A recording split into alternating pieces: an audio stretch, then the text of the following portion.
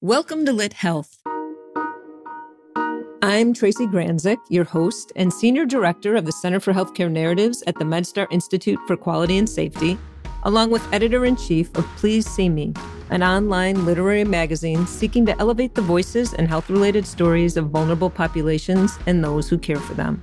On Lit Health, we'll be lighting a fire underneath the status quo of healthcare through interviews with authors, healthcare leaders, and policymakers, all working to create a healthcare environment that is equitable and transparent and that welcomes the needs of every patient, especially our vulnerable populations, including the mentally ill, people of color, women who feel they are still at risk in our current health system, the elderly, and anyone who feels bias or the isms affect their health or quality of life.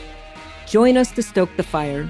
We want to hear the health-related stories from our listeners on both sides of the bedrail, the courtroom, and the aisle.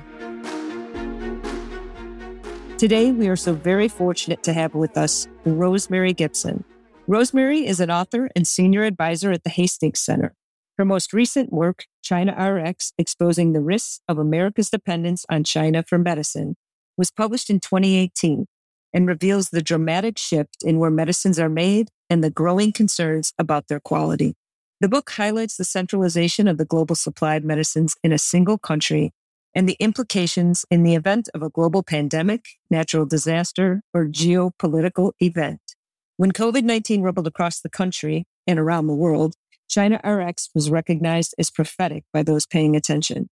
As a result, Rosemary has testified before the House Energy and Commerce Health Subcommittee and the U.S. China Economic and Security Review Commission in 2019 and the Senate Small Business Committee in March of 2020. She has briefed the following leaders on the national security threats from U.S. dependence on China for medicines and solutions to mitigate the risk, including the Executive Branch, Defense Logistics Agency, the CIA, the President's Intelligence Advisory Board, and Health and Human Services Assistant Secretary for Preparedness and Response Leadership Team. She has also spoken with members of Congress on a bipartisan basis. She has spoken with all 50 states' emergency preparedness directors on the national security threats from U.S. dependence on China for medicines and solutions to mitigate the risk. She's also spoken with business executives for national security at the national and state chapter level. And she's spoken with multiple retired military and national security leadership groups, physicians, hospitals, and industry leaders. She's been quoted in multiple publications and global news channels regarding this threat to U.S. patients and has long been a champion of patient safety. Her book, Wall of Silence, The Untold Story of the Medical Mistakes That Kill and Injure Millions of Americans, was published in 2003. It was the first of its kind, giving patients a platform to tell their stories. She's worked at the Robert Wood Johnson Foundation with Bill Moyers on the PBS documentary On Our Old Terms, and is a recipient of the Lifetime Achievement Award from the American Academy of Hospice and Palliative Medicine and the American Medical Writers Association Award for her outstanding contributions to the public's interest in reporting on critical health care issues. She serves on the MedStar Institute for Quality and Patient Safety Advisory Board in Washington, D.C., was a board member of the Accreditation Council for Graduate Medical Education, and served on the ACGMA CLR Evaluation Committee to advance patient safety in teaching hospitals and other clinical learning environments.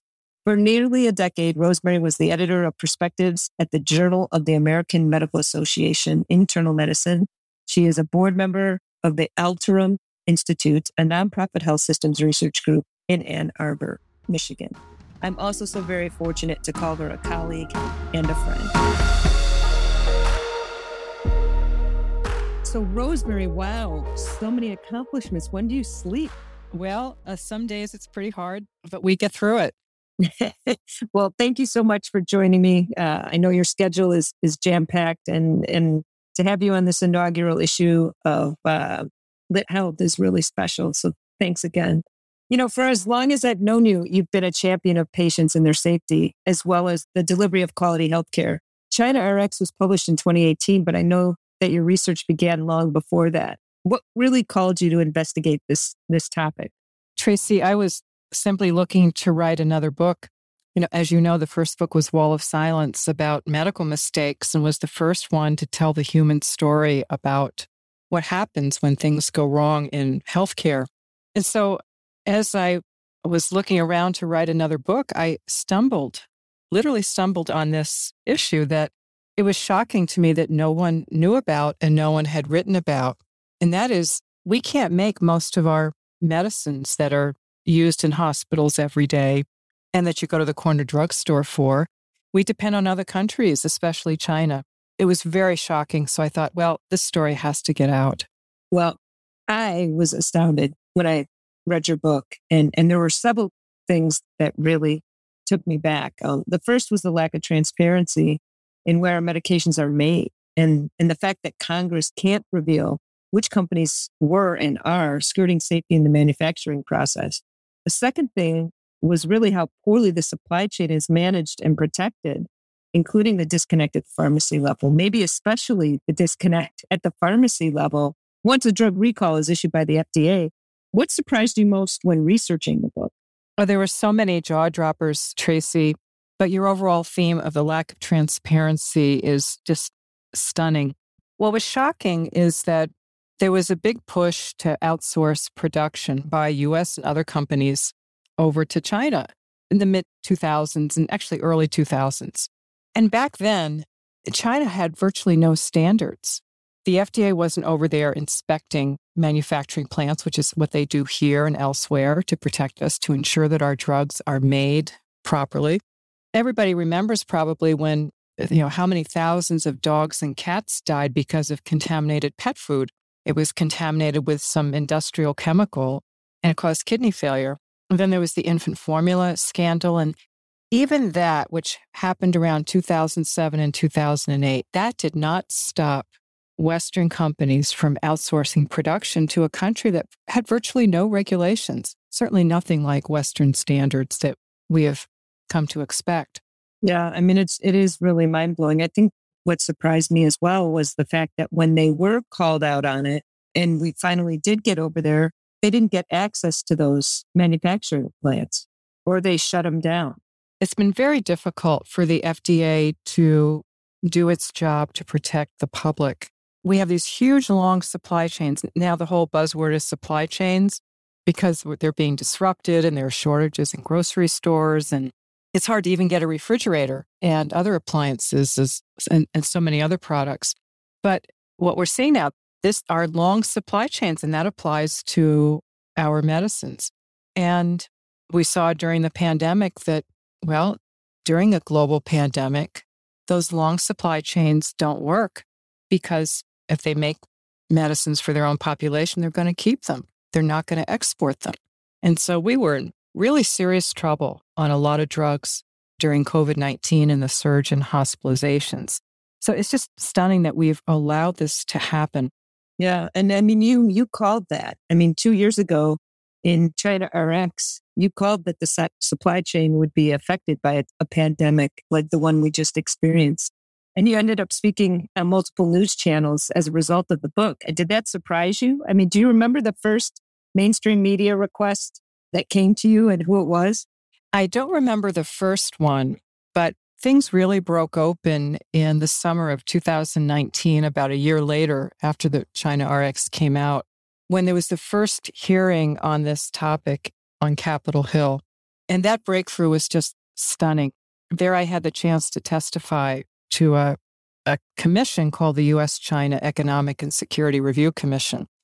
It was stunning. And the media frenzy after that, it just went on and on. And that's a good thing. And also good news, it's all sides of the aisle that covered it. And one of the best interviews, though, I have to tell you, was Ralph Nader, the consumer advocate who I've known through the patient safety work. He did his homework. He read China RX, and we had an hour-long radio interview with him. But there are so many others, and it's such an honor and privilege to do that because this really is a concern that people have from all walks of life. And we have to make sure we have the medicines that people need and that they're safe and that we can get them when we need them. Absolutely. I mean, when the toilet paper is unavailable on the shelf, that's one issue. I mean, that seemed like a crisis. But if you're in the hospital and you can't get the drugs that you need when you're in a critical care situation, that's a whole nother level of, it's public safety. It sure is. In fact, this is not commonly known, but our whole entire country was weeks away from not having sedatives that are used to help people on ventilators. Weeks away. It was last year? Was this? This was, yes, in 2020, around February, March.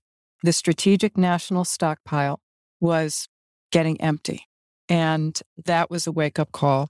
And also a lot of hospitals were facing, shortages. And we were rationing medicines last year. And the industry has euphemisms for it. But in fact, we were rationing antibiotics. I spoke to a primary care physician who'd ordered a number of, prescription drugs for her patients. And she said they couldn't get them. And hospitals were running low on, propofol, which is a sedative, one of the sedatives used for people on ventilators. And no wonder you have global demand spikes in how many countries, and you have a limited supply and production is concentrated in a single country, namely China. Right before the shutdown, I was sitting around a table with a group of great people who actually make our medicines. When you go to the drugstore and you get a pill or a vial of something, I never really thought about where it comes from or who makes it. But if you think about it, it's like safety, patient safety. It has to be made exactly right. Every pill, every vial, every time. So I've come to know and respect people who make these things that we rely on. And they said we were dependent on China for about 90% of the core materials to make basic drugs used in hospitals, especially during COVID and also in the best of times. So we have a lot of good work to do, but we got to hurry up and get it done. Yeah, we're behind. I mean, it sounds like after reading your book, we've been digging this hole for a long time. A lot of people have made money off of it. And now it's time, I think, to regroup and bring a lot of that manufacturing back here to the U.S. Well, I'm happy to say, Tracy, first time I'm sharing this is that news came out very recently that a company based in the U.S. in Tennessee is going to start making penicillin again, fully made here in the United States, it was shocking to me and to so many others. I said this in my testimonies and talks and to the media that we can't make penicillin anymore. We can't make aspirin anymore. We can't even make vitamin C and so many other vitamins. That's how bad it's gotten. But there's good people. Some of them are waking up. And this just came out this week that a company will be making penicillin here in the United States. And we've got to keep it going. And I have to say, with all humility, that I have no doubt that that's a direct outgrowth of the work that China RX has been doing for these years and the message it's gotten out there. That's exciting. I can't wait to do more research and figure out who that company is because I applaud them. I know that generic medications are, one reason we ended up here is because they're not as profitable as the brand name drugs. And I applaud that company for taking on the public responsibility. And it really is a national security issue when we can't keep our people safe and healthy and at home. That's right. Absolutely. So it's funny because I know you had the opportunity to speak before these groups within the executive branch of our government and Congress. And it sounds like they were listening to you. As an aspiring writer myself, how did you think your book went viral in a sense? Yeah, there was a moment in time where it was truly rewarding. Members of Congress were saying that they had read the book. Someone in the executive branch at an assistant secretary level said he gave a copy of the book to a prominent senator. A senior staffer for another senator also read it and actually wrote a review on Amazon because people understand that this doesn't make sense. And this was all before COVID. It doesn't make sense that we can't even make aspirin or vitamins. And we're dependent on another country, thousands and thousands of miles away, whatever country it is. But we also know that, China has threatened to withhold medicines from the U.S. And so that creates a whole national security issue. So it's really very, very heartening. And I'm also really heartened, Tracy, that people in industry have been reading the book. And I'm aware that companies have made different decisions and better decisions about their supply chain because of it. So that's the importance of truth telling. That's the importance of being open and honest and being transparent. And it forces some people who are awake to want to change. Then there are others that just want to maintain the status quo because, as you said, it's very profitable to buy cheap from China and sell at a higher price here. And I'm talking mostly about the generic drugs, which are most of the medicines everybody takes. Yeah. I really think that your book, and you mentioned it, it's the truth telling. It's the putting the problem out there so that we can solve it. I mean, we can't solve problems that we don't know about. And that's what you've done so well in all your books. I mean, you mentioned Wall of Silence at the beginning, and Wall of Silence was one of the first books that pointed out that we were harming patients in alarming numbers. Without that deep dive research and the storytelling that you do so well, putting a face to the problem, it stays hidden. Okay, it sure does. And just to point on that, Tracy, as you know, China RX opens up with a story of a Johns Hopkins trained physician. He lived in Arizona with his family. He walked into the Mayo Clinic in Scottsdale, Arizona late one night. And long story short, he got a blood thinner that was contaminated with a lethal contaminant. And within 24 hours of admission, he was in multiple organ failure. He had to have his heart taken out, and he died a terrible death 3 months later. And the FDA traced this contaminant back to China. And it was done deliberately for economic reasons, because the cheap alternative was much cheaper than the authentic product. Yeah. And that was the heparin, right, that he received? That's correct, yes. Yeah. One of the poignant scenes from that story was him realizing that it was contaminated medication and talking to his wife and saying, make sure you go after the people who did this. Yeah, he knew as news reports began coming out, and I believe doctors, since he was a physician, knew something was wrong. They confided in him, and it was horrific. And there were hundreds and hundreds of other Americans who died. And the other thing is, it's like medical mistakes, Tracy, and patient safety. We don't count them, so we don't really know. And I suspect the number is substantially higher of people being harmed by poor quality medicines and those that aren't made to our standards. Well, toothpaste. I mean, even the products that are over the counter, like you said, who would be counting toothpaste as a cause of harm? You wouldn't think that, because we don't even know where our toothpaste is really made. Well, recently with the COVID-19 hand sanitizers, there were thousands and thousands of companies that wanted to sell this PPE and other products to the U.S., and the FDA can't manage that. They can't handle an onslaught of companies. And it turns out there was methane in some of these hand sanitizers, and people were blinded. They became sick. It was poison control centers had huge increase in the number of calls. It was shocking. So the over-the-counter market is really the Wild West, and it's very, very troubling. It's incredibly troubling. And if I was listening to this on some random news station, or I would think, oh my gosh, these conspiracy theorists. And the issue, the truth of the matter is that you have researched this book. It's footnoted. You've interviewed people. I mean, I know you and your work for the last, I don't know how long we've known each other now, 15 years. I mean, there are footnotes in the probably the last, I'm looking at it right here. There's 900 footnotes. Yeah. Okay. And nobody has refuted anything. Yeah. And actually what's happening now, Tracy, is a major medical journal, the Journal of Heart and Lung Transplantation. They published a study where they had tested a generic drug that people who are going in to have open heart surgery, they would leave the hospital, go to their retail pharmacy, get refills of their prescriptions that they were taking in the hospital. And the cardiologists at one particular facility were noticing that their patients were not doing well. And in fact, some of them died when they thought it just didn't make sense. And so they collected the prescription drugs that the patients got from the retail pharmacies and had them tested. And 2 of them were not dissolving properly in the body. So they were getting too much, say, at one point and not enough later on. So they weren't getting protected throughout the duration of the dose. So we're seeing this now being published in the medical literature.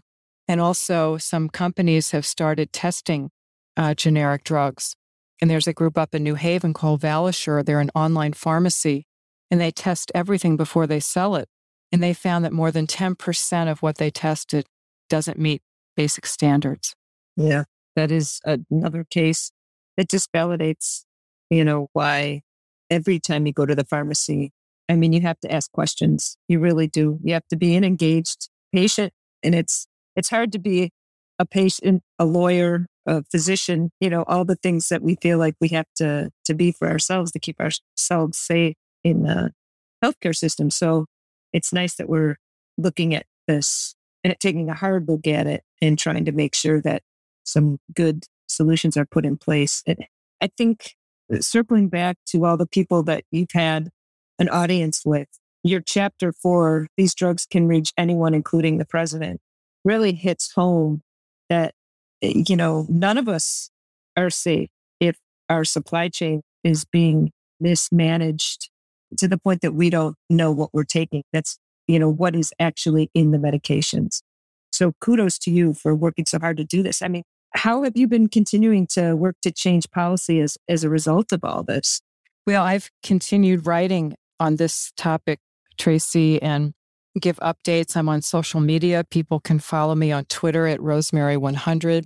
And some things, things are changing, things are evolving, some good things, some other things not so good, and is to keep the honesty out there and to keep this right on the front burner. And what's great about it is some domestic companies have come forward who want to make products here in the right way, in an ethical way. And so we have to support them. So I'm part of a group, bipartisan group, that's doing just that, informing members of Congress that there are people here. These are not the big multinationals. These are homegrown companies that have tremendous skill, capability, agility, and an energy and innovation in manufacturing to want to solve this big problem, at least be part of the solution. And that is really, really exciting. I was hoping we could have more consumer advocacy, but as you know, that takes a lot of effort. It takes, resources and someone to fund it. But that may happen down the road. And I hope it does. Because you're right, we're all in the same boat, whether you're rich or poor. When you go into that hospital, we all get the same products and same drugs that we're betting our lives that they were made correctly. Again, these are the generics, and they have to be made according to specification. So this is an equal opportunity issue. Affects Democrats, Republicans, everything in between and beyond. It's fixable. It's absolutely fixable. Your research just validated things that people have known about and let happen. And that's what blows me away. I mean, a lot of those people have probably retired and have boats. Oh, yeah, absolutely. But those are the people who probably now are going on a high blood pressure medication made in the very subpar manufacturing plants that they helped set up. Karma is real.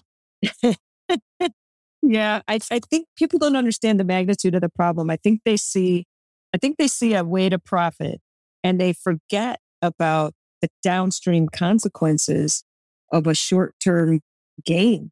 That's exactly right, Tracy.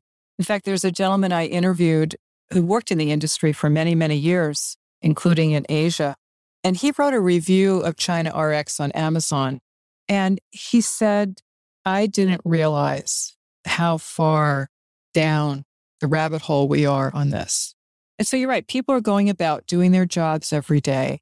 They're making decisions that appear to be rational for their own companies. And their performance bonuses and incentive comp depends on them doing outsourcing and finding the cheapest product. And what China RX did was take a step back and say, hey, exactly what you said. What have we created here? We've created a monster. And I it's interesting, as you're talking, I'm thinking we're becoming every day more and more a global society. And we are going to truly be global partners. We all have to have the same commitment to quality, to safety in the products we put out into the world. I mean, I really don't think China was making two different lines of generic medications. Were they? One for them and one for the rest of the world? I've heard that there are some countries that do that. They have some that they keep at home and some for export. I can't verify that, but I have heard that. Yeah, and I thought I read that somewhere too. But I mean, I guess that makes sense. Like if you go into a Dick's Sporting Goods or a TJ Maxx, there's a clothing line that's made for Dick's and a clothing line that's made for TJ Maxx, or vice versa, or a Neiman Marcus, or there's definitely different levels of quality of the same brand. So I guess that would make sense that they're doing that for medication. Well, I think what's we have to really watch very carefully is, the strength of the Food and Drug Administration, the FDA, which is in charge of assuring the quality and safety of the medicines that are sold here in the United States. And I'm very concerned about it's losing its ability to do its regulatory functions of inspecting these manufacturing plants. So if we have a plant here in the US, they'll spend maybe 3 weeks with a fine-tooth comb, but in other countries like China, they may spend just a couple days. So I'm really concerned about what I see as the diminishing role of the FDA, because they set the global standard. The world looked to the FDA. And now what we're talking about, it's being proposed in Washington, is doing inspections of manufacturing plants by Zoom. Oh boy. It's like inspecting a airplane crash site, NTSB. It doesn't work. So I'm seeing the watering down of our standards. And when that happens, the world standards go down. How do we raise the standard? I think that's the question. I think that's what you're trying to do. And it really starts with the individual, right? It does. And I also think it starts with groups like there's a great nonprofit group called Civica RX. They were formed by a consortium of about 1,400 hospitals here in the U.S. And they're using their procurement dollars to buy quality generic drugs for their patients. And they're setting a whole new bar on transparency, Tracy, on where it's made. And these folks actually go in and inspect the plants themselves. They just don't rely on FDA. Full transparency on for their customers on what it costs to make these products. And in about 3 years, they've already supplied close to 60 different essential generic drugs to these member hospitals. So it's fixable, and it comes from transparency. And they're raising the bar on quality and getting rid of the notion, well, drug shortages are inevitable. They're not. They don't have to be. That's for sure. When there's high margins, those drugs are readily available. Oh, and and I also blame U.S. companies that purchase. They scour the world looking for the cheapest possible generic drug. Like if you and I were going to buy a T-shirt at a local mall, and we wanted the cheapest price, we went to another store just to get it 5 cents cheaper.